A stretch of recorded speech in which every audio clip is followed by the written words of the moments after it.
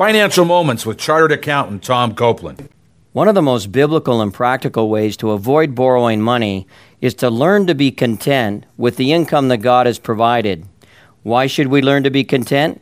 Because as the Apostle Paul said in 1 Timothy 6, godliness with contentment is great gain.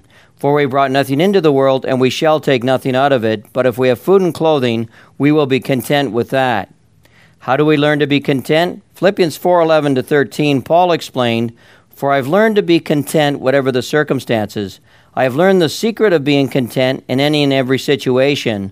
I can do everything through Christ who gives me strength." In summary, the secret to learning contentment is to focus on your relationship with Jesus Christ, and then the things of eternal value will be of greater importance than temporal things, significantly reducing your tendency to borrow and buy.